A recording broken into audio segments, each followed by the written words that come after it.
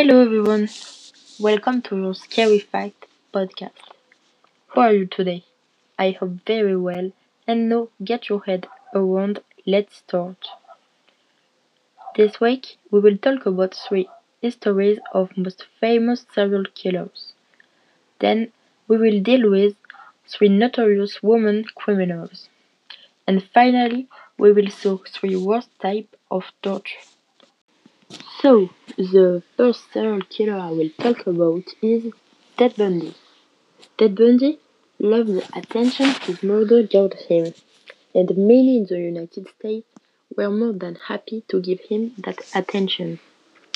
The western United States was his hunting ground, with an unknown number of murders piling up.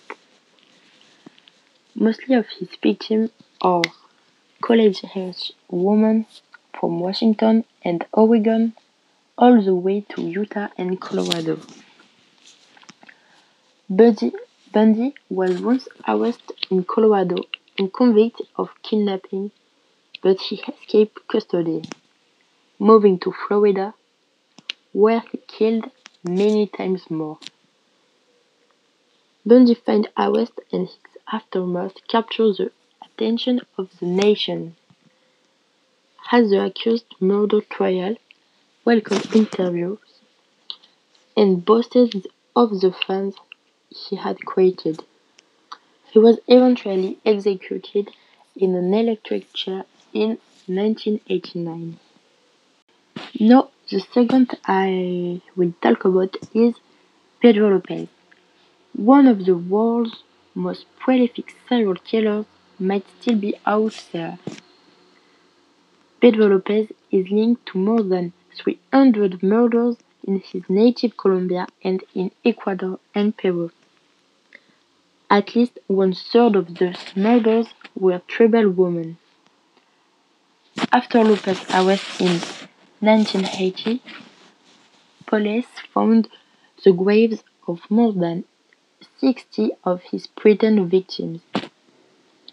He was later convicted of murdering 110 girls in Ecuador and confessed to 240 more murders in Colombia and Peru.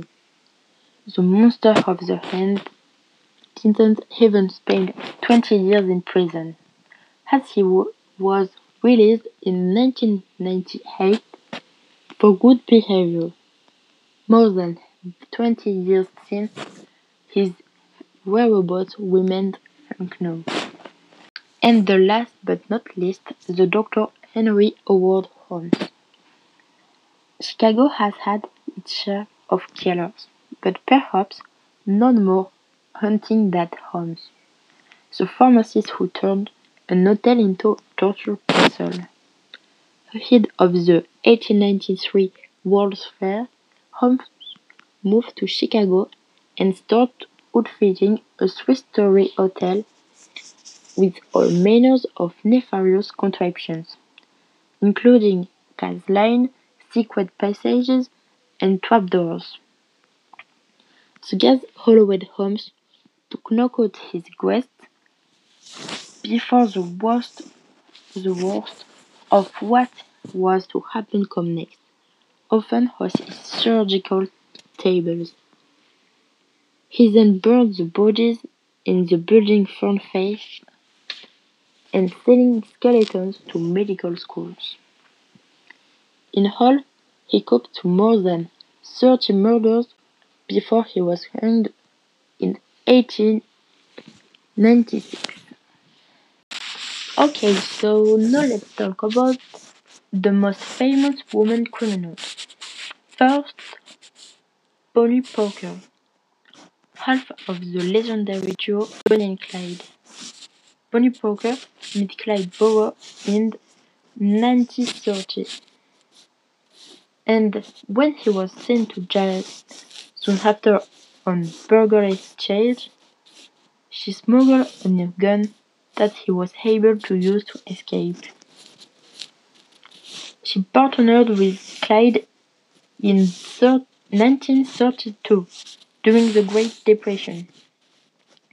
The two stole cars, and robbed gas stations, small-town banks, and restaurants in Texas, Oklahoma, New Mexico, and Missouri. They evaded to the FBI and the police until 1934.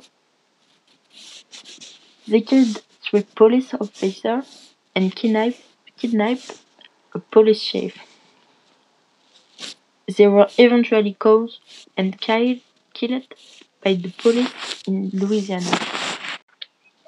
The second is Ma Barker. Kate Ma Barker led the Barker gang of her sons and was the infamy as the FBI's public enemy #1. She and her gang orchestrated a slew of robberies, murders, and kidnappings throughout the American Midwest during the early 1930s. In 1936, she and her son Fred met their deaths in what was the longest shootout in FBI history. Barker was the subject of the 1970 movie Bloody Mama, starring Shelley Winters. And the last, Mary Stuart. Mary Stuart ran a tavern with her husband in Maryland, where they welcomed Confederate soldiers during the American Civil War. When her husband died, Stuart moved to Washington, D.C. and opened a boarding house. The boarding house became a meeting place for John Wilkes Booth and his fellow conspirators. Stuart herself became entangled in the plot to kill U.S. President Abraham Lincoln. She is thought to have been in a regular conversation with Booth about his plans and assisted in concealing the weapons used for the murders at his tavern in Maryland. She was tried and found guilty of conspiracy and became the first woman to be sentenced to death in the United States. She was hanged with the other conspirators on July 1895. So, to finish this episode, we'll talk about three worst methods of torture in the world. The first, the lynching, also known as slow slicing or death by 1,000 cuts.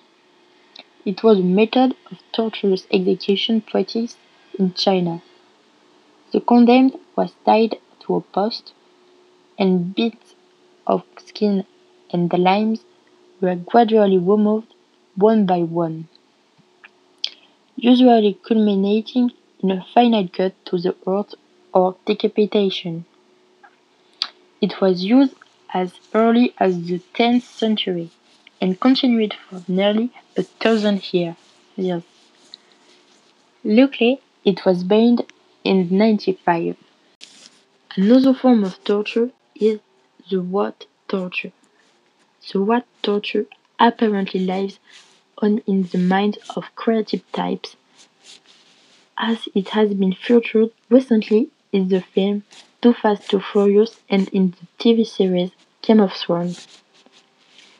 In this terrifying form of torture, a hungry or diseased rat is placed in a bucket on the victim's bare stomach.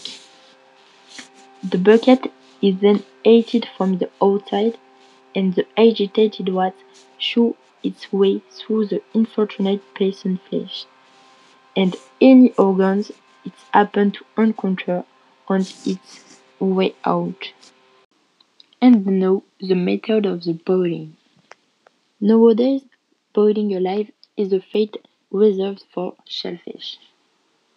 But centuries ago, it was a common method of execution from East Asia to England. The condemned was stripped and then placed in a vat or a pot of boiling liquid, usually water, oil, or tar. Or for a more gruesome experience, the offender could be placed in a cool liquid and then heated to boiling. Records from the reign of Henry VIII show that some people were boiled for up to 2 hours before they finally died.